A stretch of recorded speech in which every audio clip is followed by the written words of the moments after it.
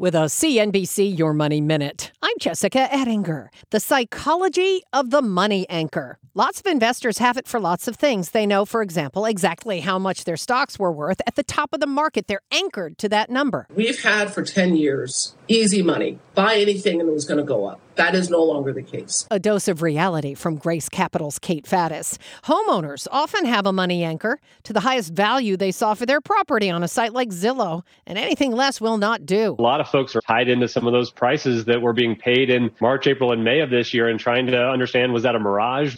Was that reality? Or they're looking at the prices they could have gotten a few months ago, and you're starting to see some of those sellers balking at the market. Black Knight's Andy Walden on CNBC. The psychology of being anchored to what you think something is worth can mess with you. Experts remind people that a home or a stock or anything else is only worth what someone's willing to pay for it. Lots more on this at CNBC.com.